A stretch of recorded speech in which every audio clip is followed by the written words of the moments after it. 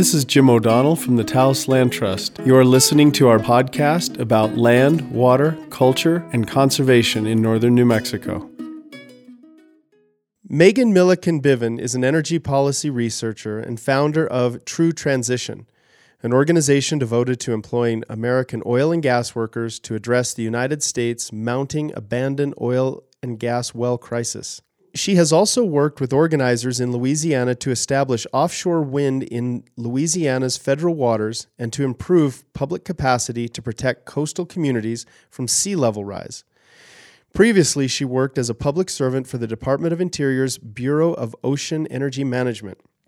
So Megan, thanks for talking to us on the Taos Land Trust podcast. Thank you so much for having me, Jim. I just want to start off, we're recording this on March 2nd, 2021, and we've just seen this huge crisis in Texas caused by a shift in the polar vortex. I want to know what happened in Texas. What the heck just happened in Texas? So Texas, I think, is the endemic of a larger national trend to delay or completely not maintain any public infrastructure because it's a marginal cost. And it is something that doesn't make shareholders and owners immediate profits. And be it, your water pipes that are over a century old or, your electrical grid, pick your poison, dams, all of our shared public commons suffer from a lack of maintenance and oversight and just generally people doing jobs to improve and maintain those things. That's how I view it. And is that really because, like you indicated, because there's not a profit motive? I think that's a large part of it. I think deregulation, privatization, all of these, trends for the last 40 years are about turning things that are, for our mutual benefit into something that is only achieved or, brokered if it's conditional on someone's profit.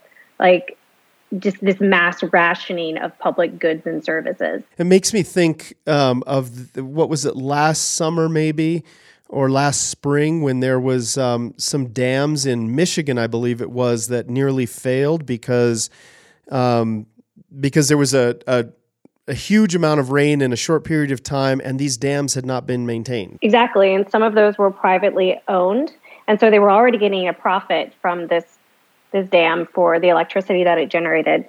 And they didn't want to take the money, they didn't want to spend the money to maintain them and protect the downstream communities that were in its path.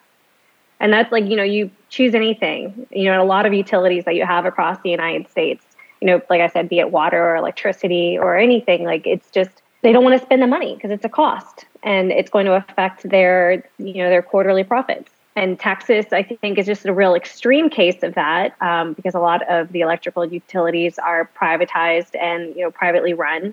And I come from Louisiana, and most of Louisiana is owned and operated by Entergy, which is Louisiana's largest private corporation, or it's publicly traded.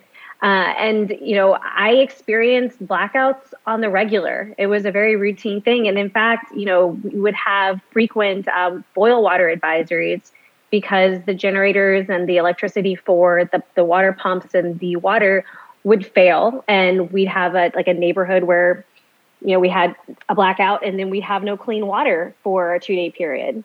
And this is very common. I think something's happening right now in Jackson, Mississippi, where they've gone for 2 weeks without fresh, clean water. So that means they can't flush their toilets, they can't bathe their children, they can't do their laundry. And, pick a town, pick a state, this kind of thing. And I live in Europe right now for the audience. I live in Vienna, Austria. We get that fresh alpine water. And I jokingly tell people that I'm just the world's worst diplomat, because every story I tell about the United States is just about our failed infrastructure. But these kinds of stories are so routine and so common that it cannot be an accident. This is just, a country that has forgotten that you need government, you need public employees, you need people doing jobs for you to have any sense of a real civilization that's worth living in. Yeah, and like you said, Texas is maybe an extreme example in some ways, but this is taking place all across the country. Definitely. And we kind of we portray them typically as these little quirks, oh my goodness, can you believe people are walking this amount of distance to access clean water? Oh, there was a blackout. there's websites that document the frequency of blackouts. Like, this is not uncommon. These are things that Americans across the country are facing every single day. But the media doesn't show it as what it is. It's this mass abdication of the public good and the public service. And the American Society of Civil Engineers, they every few years issue a report card of public infrastructure, be it levees, inland waterways, dams, bridges, and not a single piece of infrastructure, rates above a D. These are all, suffer from delayed maintenance and are in risk of catastrophic failure. So think about that next time you drive over that historic bridge. Yeah, right. I had mentioned to you before that I lived in Europe for several years, and I think that one of the things that a lot of Americans don't really comprehend or understand is just how backwards we are when it comes to infrastructure and services, energy, internet, things like that. You can go to the remote mountain villages in Eastern Europe right now and get better internet than you can in some neighborhoods and some towns here in the United States. Definitely. And you can access those places with high-speed rail, at a low cost. And, I don't think that is a product of like anything like, oh, Americans are so backwards. I think that this has been an intentional political project of the last 40 years. And it's very fitting that I am sitting in Austria, where this is like the origin story for those policies.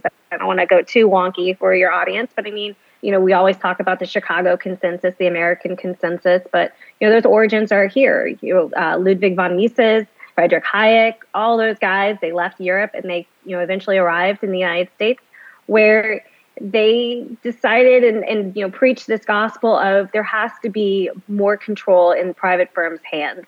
We have to diminish the control of government by any means necessary. And, the last 40 years, that looting of the public commons has been the result. And that is why, people are boiling snow to be able to cook food. That's why children are dying in RVs because it's too cold and not insulated. That is why, our country is the way it is. This is the result. This is the logical conclusion of the neoliberal project. Well, in Texas, we heard a lot of Republicans and libertarians, conservatives blaming the Green New Deal for what happened in Texas. But the Green New Deal, as far as I know, is still just really kind of a theory. There's no real legislation behind it. No new laws have been passed. So give us a sense of what the Green New Deal is and what are some of its possibilities. Well, that is a classic rhetorical strategy on their part. They just blame the opposing side for the thing that they are guilty of. That is just what they do. And, they confuse everyone. Everyone's too busy like, well. And it's really clever on their part. That is just their standard playbook. But in terms of the Green New Deal, it is something that I always envision like this emerald city on the hill. Like this is something that this destination, but it's also kind of, like calling it the New Deal harkens to this previous moment in American history when we were able to achieve almost 100% employment, when we were able to put people to work doing things that were beneficial to society as a whole and not just something that like made a profit on someone's, index fund. For me, the Green New Deal is recognizing that we have all this deferred and delayed maintenance across the United States. I talk a lot about, orphan wells, abandoned wells, but, as we've talked already, like dams, coastal communities, there's all of this opportunity. And the Green New Deal is not going to be just one plan. It's going to be, an alphabet soup of plans and recognition that, the last 40 years, like the people who have been in charge, be it moderate Democrats, blue dog Democrats, be it, your neocon conservative Republicans, they have failed. They do not deserve to rule. They do not deserve to make the decisions anymore. Their experiment is a failure. And the Green New Deal is recognition that new hands need to be in charge. And we need to reinvest not only in our infrastructure, but in our people. 500,000 people dying is unacceptable. And that is what this leadership, both administrations so far have permitted. And the Green New Deal is not just like, a transition to a new energy source. It's about, re-examining what the economic and social contract should be for America, in my view. Not endorsed by any other person. No, but I think you lay it out really well. It's a vision. It's a theory of practice, of social and governmental practice that is not exactly a series of laws in and of itself, but really it's a vision that we can attach laws and regulations and practices to. Certainly, it's a guidepost. A guidepost, right? Well, when it comes to New Mexico in particular, and you're looking across the United States at energy production and transmission, particularly when it comes to oil and gas. New Mexico's been dependent on oil and gas for decades and decades. We get a large amount of our state budget from oil and gas. It's a significant employer in the state, and yet, as we look for climate solutions and as economies change, why is New Mexico's dependence on oil and gas so problematic? It's the ticking time bomb. And Jim, I want to stop real quick and note that you are accepting a premise from the other side. You are saying that it is a significant source of revenue for the state today, right? You're only looking at one side of the ledger. You're not looking at the future liabilities. So you're repeating the premise of the industry.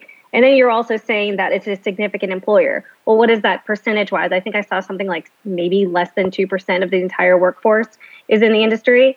So let's not do that. Well, because I guess that's where I wanted to lead the conversation was, this is where we're at, but it's really a problem. Yeah, don't repeat the industry's talking points. Challenge them on their premise.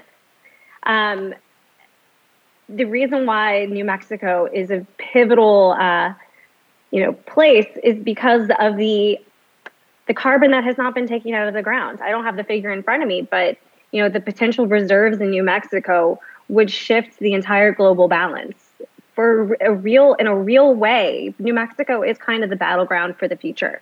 And, if we don't come up with real solutions for the state and its people to, decouple its, self from the industry, then the entire world is screwed. You're the canary in the coal mine, but you're also like the coal mine, quite literally. And I think there are real opportunities for the people of New Mexico because, like I said, you say now, I think it's something like 40% of revenues come from oil and gas for New Mexico. I don't have the number right in front of me. I could pull it up.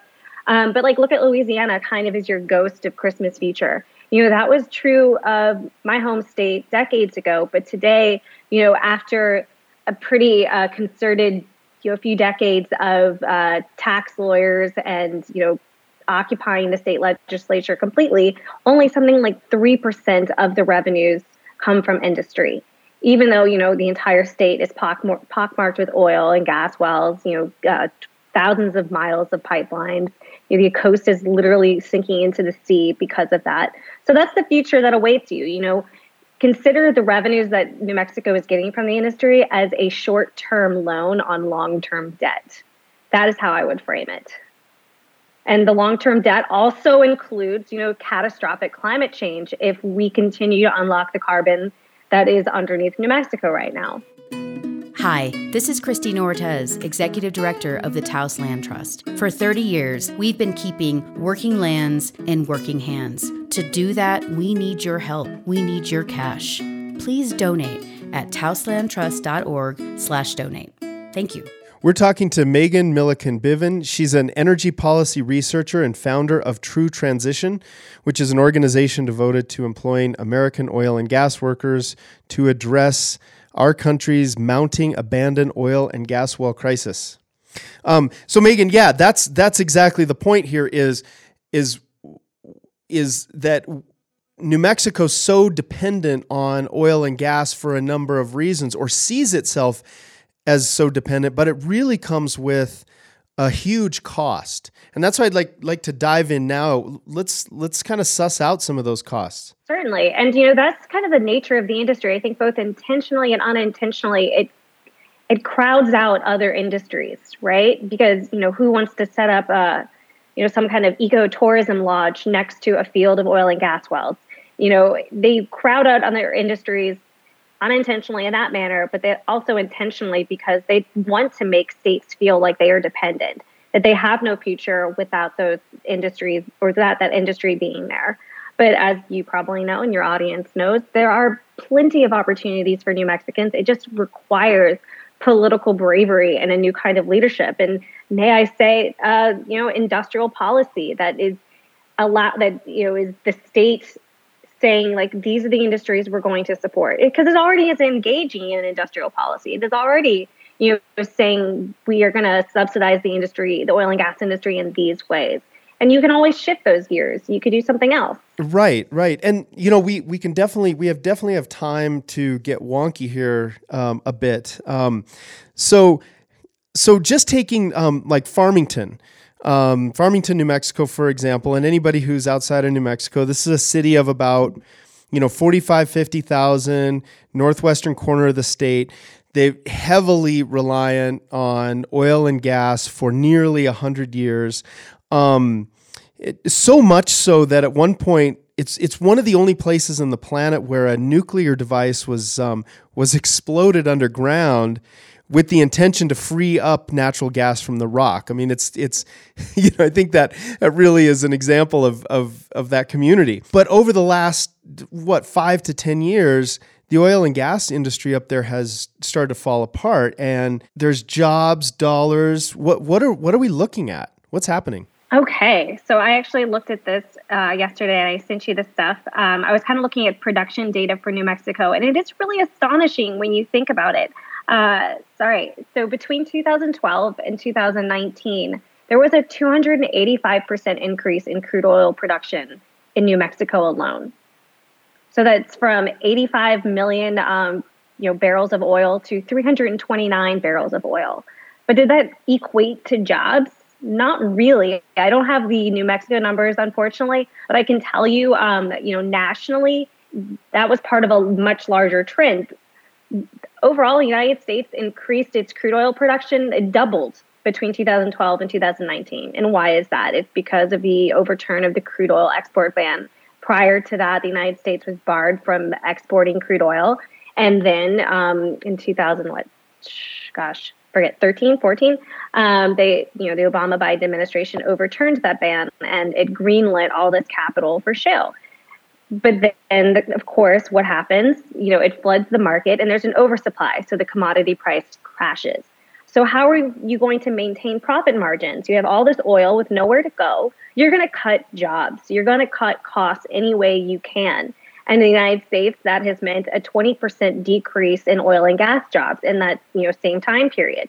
So they have this idea, they keep on saying this right now because of the suspension on federal leases. Like, oh, this is going to cost jobs. This is going to cost jobs. If you decrease production, that's going to cost jobs. But in reality, they have doubled production in the United States. And, oil and gas jobs plummeted. And, where I'm from, Louisiana, there was record production in the Gulf of Mexico. And 67% of the jobs were lost in that same time period. So, yeah, sorry, where was I going with this? So that's where we are. And one thing I didn't mention also, and there's some really good reporting on this, not only do you cut jobs, but you make the conditions really unsafe. And there's some wonderful reporting that showed that between 2008 and 2007, 1,566 oil and gas workers died from injuries in the industry. That is the same number of U.S. troops killed in Afghanistan during the same time period. And if you speak to anyone in the industry, that this is only going to increase. They're going to shift everyone to 1099 contracts. They're going to shift people to shittier schedules, and they're going to automate and digitize and contract out to reduce wages. So these are the trends for the industry. This is what's happening. They want to keep on producing. They've figured out how to do it with less people. And they're going to keep on doing that. So that is one thing to understand and appreciate. Even communities that are, ideologically and, really tethered to oil and gas in terms of their identity. I come from Louisiana, certainly understand that, the maritime industry, offshore is just part of who people are. And really, I think it's about reframing that. That industry is still, that job and that work is still who you are. But the industry has no allegiance. It does not care. Just because Farmington has this historical legacy and this contribution that has made oil and gas what it is, The industry doesn't care. These are transnational corporations that consider themselves kind of above, sovereign nations. They do not consider themselves American or, whatever, or Dutch or British. They, their only obligation is fiduciary duty and to their shareholders. And so for Farmington and for all New Mexican communities to ponder their future, I think it's important to look really honestly at what the industry itself looks as its future. And how do they see their future? The industry, they are going to try to produce as much legal oil as they can before any kind of climate legislation or political movement. And they're going to try to increase marginal profit. They're trying to decrease marginal costs to any extent possible. Yeah. So one of the things that I don't understand here a little bit is we had this, at the start of the pandemic a year ago, oil prices crashed. Thousands of more jobs were lost, or at least put on hiatus or whatever. And at the same time, we know that renewable energy sources are becoming more and more affordable. They're expanding everywhere. So what? I guess I'm still trying to think, what is the motivation or what is the thinking within these oil and gas companies moving forward given these conditions? Well, okay, so you talked about the crash. So, February last year at this time, that is the start of the Saudi-Russian price war, which coincidentally enough is here in Vienna, OPEC. And it was because of American shale. Like I said, there was an oversupply. And the debate between the two countries was whether they were going to cut production to increase prices. And they didn't. And that led to the commodity crash that you were talking about. And 118,000 American jobs later, the COVID-19 pandemic was a convenient media narrative scapegoat. So that's what happened last year. The oil and gas industry is going to, try and say we can continue, we can be net zero, we can continue producing, but we're going to capture that carbon. We're going to inject it into. We're gonna make more concrete for us to inject it into the earth. But what they're really going to do is they're going to inject that carbon to frack wells and produce more. They just want to keep the game going as long as they can. That's they're in the business of oil and gas. So they want to stay in it as long as possible. Some companies have diversified, the classic case being Danish Oil Natural Gas, Dong Energy, which is now the leading offshore wind provider. That is certainly a pivot that companies can take. And I think there's greater pressure to do that. But if you look at states like Louisiana and Texas, and you look at some of the the think tanks that oil and gas industry has purchased, the talk of net zero, the talk of, carbon capture, you certainly saw Bill Gates talking about that. That is what they're signaling to be their strategy going forward. And I don't know if you saw today, the American Petroleum Institute, which is the main lobbying arm of the industry, has hinted that they would support a carbon tax, which of course would be a downstream demand-based tax where the incidence is on you, the consumer. And so what will that do? That'll raise the cost of all your products. It'll be very clumsy to administer, and it'll kind of piss you off. And then it'll make you a little bit resentful towards climate policy. So I see their strategy. And also, they're starting to push in areas around the world where there hasn't been a lot of oil and gas production. So we call these frontier areas. And so I see their long-term game to pit, developed nations against developing nations that want to, make money and pay off their debt towards these international bodies. So I see that as a move going forward too. I hope that there's a lot of ground I covered just now. So please let me know if you have any questions. Yeah, that's okay. Well, one of my questions is the price. The price of oil and gas, particularly oil, has fluctuated so much. These guys obviously think that there's still a lot of money to be made, but in order to make that, I'm asking this as a question. In order to make that, they're shedding jobs and shedding responsibility to water, environment, air, in order to make up that cost. Is that accurate? Definitely. And they're also, gaming the political system. That's why, cities that want to ban natural gas hookups and, switch to electric have encountered swift opposition. It's as it is now, like, you don't have a choice what you plug your computer into. Is it coal? Is it natural gas? Is it wind? It's just, it's not like you don't have an addiction to oil. You just have a need for energy. You have a need for transportation.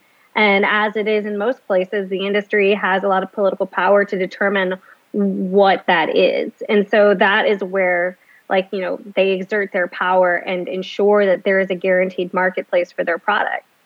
So it's not just about reducing marginal costs. It's about, guaranteeing a market for their goods. And so, that is like a lot of where the Green New Deal conversation is taking place. Like, we can change what we plug everything into. We don't need to build new natural gas plants when we have abundant offshore wind. We don't need to drill new wells in New Mexico when we have such amazing solar potential and we could, manufacture the panels in New Mexico. We don't need to drill new wells. We need to cap and plug and monitor existing wells. You're reading my mind, because my next question was along the lines of, when oil and gas leaves, what kind of mess do they leave behind? And I'll just tell you my personal experiences. During the 90s, I was an archaeologist for the Bureau of Land Management. And the majority of the contracts that I was working on was, work doing clearance for oil and gas development, either in southeastern New Mexico, the Farmington area, sometimes other states. But even then, even in the 90s, you could see this mess that was left behind by oil and gas when a well dried up or when they were done with an area. And so, it would be great if you'd go into a little bit of detail on what they leave behind when they go away. All right. Sorry, I'm going to go on a rant, y'all. It's going to happen. So an oil and gas well, you drill a hole into the earth. And when you're done taking hydrocarbons out of the earth, you plug, and the word is abandon it. And typically that means you inject cement into the production casing, the straw that you've inserted into the earth. But a well is not just the straw. It's a bunch of different parts, the Christmas tree. There's all these things that could happen. And leaks can happen even if you plug. It's an engineered product with an engineered life. And what kind of form can a leak take? It could be natural gas seeping into a water aquifer. It could be methane, escaping from the top of the Christmas tree and some old gasket and, emitting however many tons of greenhouse gas. It could be all the things. It could be naturally occurring radioactive materials that are going into the soil, into your water, and, causing pediatric cancer. There's a lot of things. It could be just junk on top. It could be the pipeline that is attached to it. In Louisiana, I always use Louisiana as my de facto example. The industry has cut through the wetlands and marshes of Louisiana. It looks like just the worst. I said this on Twitter the other day, like the worst office cake, just like slices. And as a result, the state, all this saltwater intrusion has completely crumbled and destroyed the marshes. And, in 50 years, New Orleans is going to be waterfront property. So the kind of mess that the industry leaves behind is just legion. And the number I always use is from the Department of Energy Office of Fossil Fuel Research, something like that. It's a laboratory. And they estimate that since, the 1850s, there has been 10 million wells that have been drilled across the United States. And that could be, an old well that it was plugged with wood and it's just in the middle of a field. It could be a well that was, left in Los Angeles in the city center. It could be an old field that was lost to the records. And now there's a housing community built atop it with a natural gas pocket slowly building up, waiting to explode, which does happen. So it's all kinds of things that the industry leaves behind. And, like I was saying before, at a certain, in terms of public infrastructure, at a certain point, these aren't isolated incidents. This is an intentional practice. This is an industry practice to, force on its debts, both environmental and financial, onto, the public at large. So when the oil and gas industry leaves an area, they've got the well that they've actually drilled, they've got the pipelines, they've got power lines, they've got roads, potential water contamination, air contamination. So they walk away from this mess, like they say, like you said, they abandon it. And we can definitely get wonky here because we've got intelligent listeners out there.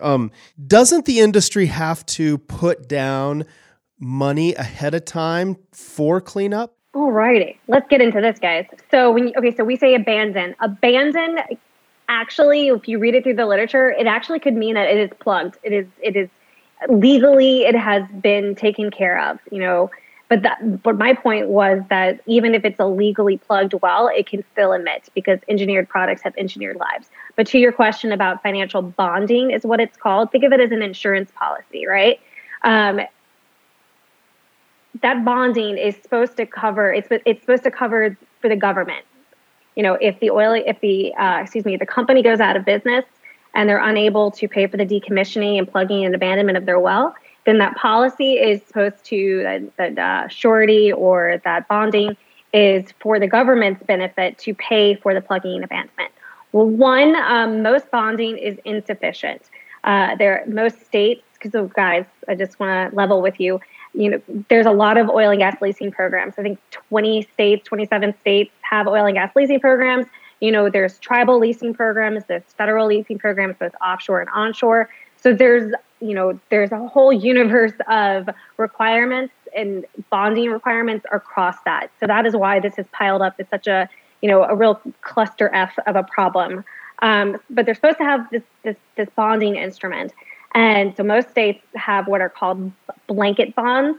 And they, it's like company A, Chevron or whomever has a bond that covers, hundreds of wells across the state. So that's, of course, insufficient. But a lot of the bonding is too little to cover the actual cost of bonding. Since y'all are wonky, smart kids, I highly encourage you to go out and Google Carbon Tracker. They have some good reports, $1 billion orphans, which kind of go into the difference between their estimated actual cost to decommission, plug, and abandon these wells, especially fracked wells, and the level of bonding most states require. So there's a huge difference. So the states have what are called unmet decommissioning liability facing them. And so that's what I was saying earlier, like you're only looking at one side of the ledger. You're looking at the revenues, the rents, but you're ignoring the future costs to take care and clean up this mess. And so, as you mentioned at the beginning, I used to work for the Bureau of Ocean Energy Management. And that is actually how I came to this issue. BOEM actually has fairly robust bonding requirements compared to other federal agencies, which is shocking because it still wasn't enough. And there were several of these were called sole liability properties. So they were companies that had a lease and they did not have enough bonding and then they went under and they were the only one on the hook. Because in the Gulf of Mexico, actually, we have what are called jointly and severally liable regulations, where if Chevron was the first company or Exxon was the first company to own a lease, and then it's sold to some smaller firm, and then that firm sold to some smaller firm, and both those firms went out of business, the government still could pursue the original owner, it could pursue the big boys, and so they were jointly and severally liable. They were always on the hook. But there were several companies that, for whatever reason, had been waived of that bonding requirement. And so there was billions in unmet decommissioning liability. And so I was charged with writing a memo on what to do and how to deal with that. And it became very clear to me really quickly that there weren't a lot of in-house options available to us and that this was something that had to be handled on a legislative level and that we needed to confront this on a national basis because this was clearly a case where industry had kind of gamed the rules and gamed the regulators to their benefit. But yeah, and so I also wanted to make the point too that a lot of environmental groups and advocacy groups have been framing bonding as the silver bullet. Like we need to just increase bonding and things are going to be okay. But what happens when to an insurance company when you have 10 hurricanes in a season? Eventually the insurance company is going to fold. So to put all your eggs in the bonding basket, I think, is ignoring the potential risk of failure to that industry. At some point, and especially now, as this has become a more immediate and frequent conversation, the bonding industry as a whole may exit insuring oil and gas companies. And so that is something I think for both, the wider public and regulators to really consider. I just want to be very clear about what you're saying here. So this is a statement and a question here. So the GAO, the Government Accountability Office, found that in New Mexico and the Bureau of Land Management, which oversees a lot of oil and gas leasing right here in New Mexico, especially in the southeast and the northwestern part of the state, so that they hold about $2,000 in bonds on average for each of these wells that are on federal land. So a company comes in, drills a well, and they're bonded for $2,000 for cleanup. But if I'm understanding this right, the cost to plug and reclaim each well and clean up ranges anywhere from $20,000 to $150,000, maybe even $300,000, depending on the location and the geology. And so to come back to where we were earlier, New Mexico's looking at oil and gas. Here's my question. New Mexico's looking at oil and gas as a huge part of our budget. It's hugely beneficial to the state. And yet, like you said, that's only one side of the ledger, because then there's this huge cleanup cost. I mean, if it costs $100,000 to clean up a well, but you only have $2,000, who pays for the rest of that? We all do. I mean, and that's the thing. You're already paying for it, right? These are risks and that's only assuming like the cost. And this is like something that I think makes me a little different than the other orphan well and abandoned well folks talking about this, is that like, you're only talking about the plugging and abandonment. You're not talking about the future risk and the monitoring that might be required. Like, is that well near a water aquifer? Do you need to send people routinely to take measurements to ensure that it is not posing a risk to those resources? To ensure that, New Mexico is staying within its carbon budget under any new future, treaty agreements. So, yeah, the cost differential that we're talking about is just the physical, plugging and abandonment. It doesn't necessarily even include site remediation, where you want to restore the habitat to another productive use that is beneficial to the local wildlife, or maybe for some other commercial purpose or residential purpose. Like that, we don't want that. So yeah, you are paying for it both now in terms of reduced health, the risk it poses to the resources that are there. The opportunity cost of using that area for something else, for the economy being diversified. So those are the costs that you're paying right now. And then the future costs, it's like these liabilities are there. They're not going to magically disappear. These wells will pose a risk, and they will have a financial and environmental cost, in perpetuity. And for us to only inflate one side of the ledger and say these are, benefits today, that's a political choice, and that's a real short-sighted one at that. Yeah, I just want to be really clear about what you're saying, because it's counter to the common narrative, but it's also kind of shocking. I mean, really, the oil and gas industry is leaving New Mexico further impoverished far into the future. Once it's gone, New Mexico taxpayers are still going to have to pay these costs that you're talking about. Yeah. I mean, I think the best way to think of it is think of like a viceroy of an imperialist project. Like you may live in a nice place temporarily while they loot and plunder your area, but these are like petro-imperialists. They don't plan on staying in the long term. They want to get what they can while they can and leave you with the mess. That's their project. And you can look anywhere across the world. Look at Louisiana, look at Texas, look at Nigeria, look at anywhere where these companies operate. And that is their project. They do not really care, like Papua New Guinea, any of these places. And, I think it's painful and difficult for Americans to kind of confront that, like, they are being, scammed in this way, that they are being taken advantage so explicitly. But that is indeed what is happening. And, their political servants are just, craven, greedy lunatics who don't see like or they refuse to acknowledge, or I don't know, maybe they do see it, the kind of future pain that they're inflicting upon their constituents. And so one of our previous guests, Jonathan Thompson, he's a journalist from Durango, and he's not the only one by any means, but he recently penned a column calling for economic development around the restoration of this mess that oil and gas leaves behind. I want to dive into this next because, again, one of the points of our podcast this year is climate solutions for New Mexico. So can we create an economy around restoration of oil and gas, and how does that work? And again, go ahead and get wonky on us. Well, I think we have to, take off our "how can I make money from this" hat, which is, I think, how a lot of Americans have been. Well, a lot of the Western world has been conditioned to solve problems. Like, how can I make money on this? And put on our World War II mobilization hats and say, how do we solve this problem together? And really, benefit us all. And how do we pull up our sleeves and really get after this in the way and with the resources and the people that are necessary to solve that? Like I mentioned before, I had previously worked for the federal government, and I have since, started understanding the onshore context in addition to the offshore, and recognizing that there are 10 million wells, that there are thousands of miles of pipelines.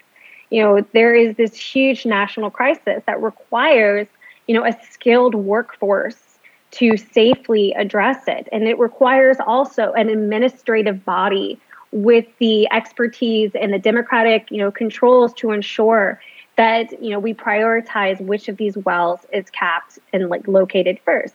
Because I think the thing that I didn't mention at the top was, we know where some of these wells are, right? We have maps, but we don't know where all the wells are. And there are lots of maps. And so there is this problem and this potential risk that these wells will be lost to our records because we're, amidst a boom. We have been amidst a production boom for the last few years.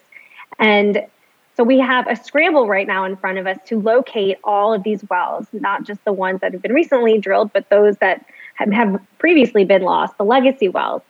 And we also, as coincidence would have it, have about 118,000 people in this year alone with the skills to do that would have lost their jobs this year. And so I have written a federal bill called the Abandoned Well Act of 2021, folks, if we can pass it, that would create a new executive level federal agency. It could be located within the Department of the Interior, Madam Holland. And this new administration would be the Abandoned Well Administration, and it would directly employ out-of-work oil and gas workers and 30 field offices across the United States to do this work. We need people to sit and go through New Mexico Oil Conservation Division spreadsheets and reconcile those with Bureau of Land Management spreadsheets. We need people to walk fields with metal detectors, with, piloting drones. We need across the United States, because this is not just in New Mexico. This is in Ohio fields, Pennsylvania fields, California, all over. We need people doing this work. And then, of course, we need skilled and trained oil and gas workers who are, paid a very decent wage. They have full benefits. They are trained, with naturally occurring radioactive material. They are properly outfitted in all the appropriate gear that they need. We need all of these things to do this. And so the Abandoned Well Administration, that is the big tent idea, that we need to rediscover what it means to have a government that serves its people and for the public purpose. Tell me again the name of this piece of legislation. It's the Abandoned Well Act of 2021. Okay, and one of the things that our mutual friend has sent me is the New Mexico Abandoned Well Administration pilot program. What's the difference between those two? Okay, well, the New Mexico pilot program was a project that our mutual friend had asked me to do, which would be a pilot version of this. It would be one district in New Mexico. It would be federally funded, and it would be just an experiment to see how this could look at a local level and whether it could scale up nationally. And the model that I used was, after the Deepwater Horizon spill, there was the Coastal Restoration Task Force, which was like this kind of quasi federal administrative body that had the authority to conduct studies, to issue grant money, to directly employ people. And so we decided that, like, let's try to do a pilot study administrative, task force in New Mexico. So it's just like, it's the smaller version of AWA. It's just the experimental version. Ideally, I would like to see, the national one, but I think New Mexico is a good spot for a pilot because it has a lot of federal land, and it has all of the issues that you see nationally, but concentrated in, one state. And would the New Mexico pilot program, would that be a law that would have to go through Congress, or would that be a state legislature decision? It would be a federal program, and the state would have to agree. And again, because it would be a pilot program.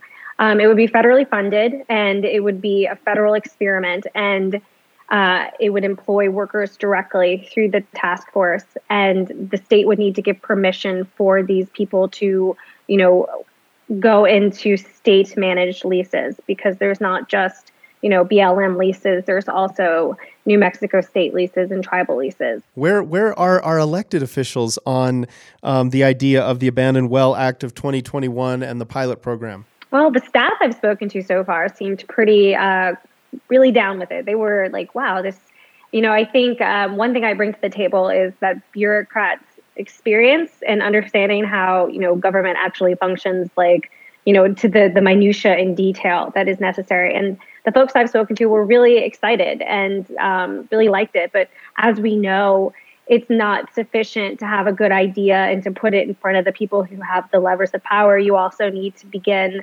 building that grassroots support and popular support to put pressure on them. Because obviously those same people, have an immense amount of pressure in terms of the establishment and the status quo. And so that's what True Transition is about trying to, give voice to oil and gas workers in fence line communities and help, educate them about this opportunity that, would you want to be employed by the federal government and know that in 5 years you will still have a job, as compared to today where you don't even know if you'll have a job next week if you're working in the oil and gas industry. So that's where it sits. It's in front of some people. I think the idea is, obviously, President Biden has spoken about the potential for employing oil and gas workers to do this work. This is something that is clearly on his mind. And I think right now the battle is what form that will take, what shape will this take, and how will this be designed, and, how ambitious are we going to be? And I think that we need to go really big. We really need to, the kind of cascading effects from unemployment, are disastrous for communities. I know oil and gas jobs constitute only a small percentage of jobs nationally, but tell that to someone, be like, oh, your job is just a small percentage of total jobs. Well, thanks, but, I still need to feed my family. I still need to, have purpose and dignity. And the reality is, we can save people from, unemployment, and we can, and we should, because those skills are needed. These oil and gas wells aren't going anywhere, and they're just going to pose, mounting threats as each day passes. Right now, somewhere across the United States, a methane pocket is building underneath a community. A well that is just sitting in the middle of a marsh is just emitting record amount of methane, and we don't know it. So it's why, allow these workers to just sit and, be underutilized in another industry where they are paid less, or, succumb to a disease of despair or whatever. And, completely, sorry to lack of a better term, crap on communities that have powered our nation. Sorry, we sucked you dry and we're going to just abandon you. Wells aren't the only things being abandoned. Instead, let's clean up those communities, employ these people, and work that is, mutually beneficial to both them, their families, their communities, and the nation and the world at large. This is the choice. We were talking about, delayed infrastructure investments. It's the choice isn't between, an oil and gas job and no job. The choice is between jobs that work for you and me and the profit on someone's, balance sheet. There is no lack of work in the United States. Every single human being in the United States could be employed, be it in childcare, in healthcare, in, maintenance, doing the work that is necessary to make our country great and our people safe. But right now, we have mass unemployment because people choose for it to be that way. We're talking to Megan Milliken-Bivin. She's an energy policy researcher and founder of True Transition. True Transition is an organization devoted to employing American oil and gas workers to address the United States' abandoned oil and gas well crisis. And we have, like you said, literally millions of unplugged abandoned wells across the country, and they're, again, as you said, leaking methane, greenhouse gases, other pollutants, and harming water. So the proposal to put folks to work doing this cleanup is, well, one of the terms that we hear is just transition. Is that's part of this? Yes. So just transition is the idea that, if we are transitioning from, petroleum-based energy to a new form of energy, that we shouldn't just leave the workers behind. We shouldn't abandon them. We should be just in how we transition. And part of that is giving them a voice. What does that look like for them? What do they want? And, aside from, a few news articles, these voices are pretty much not there because oil and gas workers are less than 5% union. They don't have any kind of labor power or, unified voice that represents them. Most of the oil and gas industry talking heads represent the owners and the shareholders, not the workers themselves. And, I've had the good fortune to talk to a few oil and gas workers over the past year. And, my feedback so far on the prospect of them working for the federal government to do this kind of work has been really positive. They would definitely, work for the federal government. They don't see it as, a thing undermining their identity or, who they are and what they do. They just want to put their skills to use, and they want to feed their families, and they want to live a good, dignified life. And the just transition is making sure that as we, invest in our country, finally, laying a new electrical grid, investing in offshore wind, solar farms, doing all the things that are necessary that we have, long neglected to do, that we don't forget the people that it could impact. And we are intentional about that transition. So that's what it means.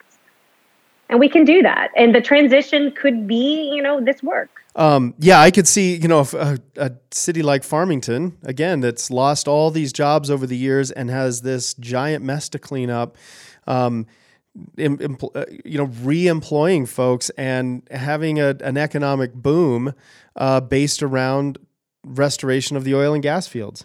Yeah. And we say economic boom. That's the thing. It's like, the last few years, oil and gas industry has had some pretty tidy profits, but has that actually translated to the regular American worker? No, of course not. They've lived more precarious lives because everyone's shifting to 1099 contract work. They moving from one place to another. But this would be a boom because AWA paychecks, Abandoned Well Administration paychecks, federal employees puts real money in real people's pockets. They pay real rents, they pay real mortgages, they go buy real groceries, and they, contribute to real churches. Like, this is real money. This isn't like Wall Street, only goes to a percentage of the population. This is putting money into people's pockets, just like the original New Deal, which was about putting people to work and giving them money. And that's the thing. Whenever we talk about, we need to bail out the companies, how many people have been rehired? Was there any, conditional clauses to ensure that these oil and gas firms rehired their workers? No, there wasn't. And there's not going to be. And so when you have these, industry proxies, these talking heads, I always cite Louisiana's ghouls, but they are a particular brand of ghoul. They parrot all the talking points and say, what about Louisiana jobs? Well, ignoring completely that those jobs have already gone. And it's the oil and gas industry that has been firing them. And so, that would be an economic boom in the region. And also it allows the state to diversify because as I said before, these industries crowd out other industries. The oil and gas industry crowds out any other potential type of investment. And so not only do the Abandoned Well Administration plug and cap and monitor these wells in perpetuity, but it would, conduct local investigations of what could be put in their place. Like, could we have a solar farm here? Could we do wildlife habitat rehabilitation and extend the national park boundaries? What are the opportunities here that we could safely include right here? And I think it's not just about like cleaning up the area, lowering our methane emissions, directly employing people, but also expanding the horizon of what is possible from coast to coast. Is there a place online where folks can look at the Abandoned Well Act of 2021 and the New Mexico Abandoned Well Administration Pilot Program? Well, I do not have the latter up, but because that was intended as a memo for an elected official. But the Abandoned Well Act can be found at truetransition.org. And there's a little button that says click here. Sorry, guys. It is a placeholder website. So it's not as pretty as it could be. But it will be pretty soon. It will be. It'll be beautiful. We've been talking with Megan Milliken Bivin, the researcher and founder of True Transition, which is, I believe, www.truetransition.org, right? Yes. And is there anything else you want to add before we jump off? What a long, enjoyable conversation. I hope everyone enjoyed it. No, I just think that, like I scolded you at the beginning of the conversation. Don't accept the usual premises. Don't accept the claim that like the status quo is somehow better. I think we have a tendency to fear the unknown. It's a risk, but there is so much potential, and it's such a better world than what we are currently living in. And right now, all these unemployed oil and gas workers, all these unemployed at-home workers, like I said, we need a lot of people doing a lot of things. This is it's a grim, glib political choice, and we don't have to make it anymore. We can put people back to work, and we can give work that actually matters to our communities. So yeah, I'm really grateful for this opportunity to share this with y'all, and it was really lovely speaking with you, Jim. Yeah, thank you, Megan. I really appreciate it, and thanks for coming on. Of course. You've been listening to the Taos Land Trust podcast. This podcast was produced and recorded by Jim O'Donnell in Taos, New Mexico, edited by Brett Tomeden. If you'd like to support this podcast, please visit www.taoslandtrust.org. This is Jim O'Donnell for the Taos Land Trust. Thank you for joining us.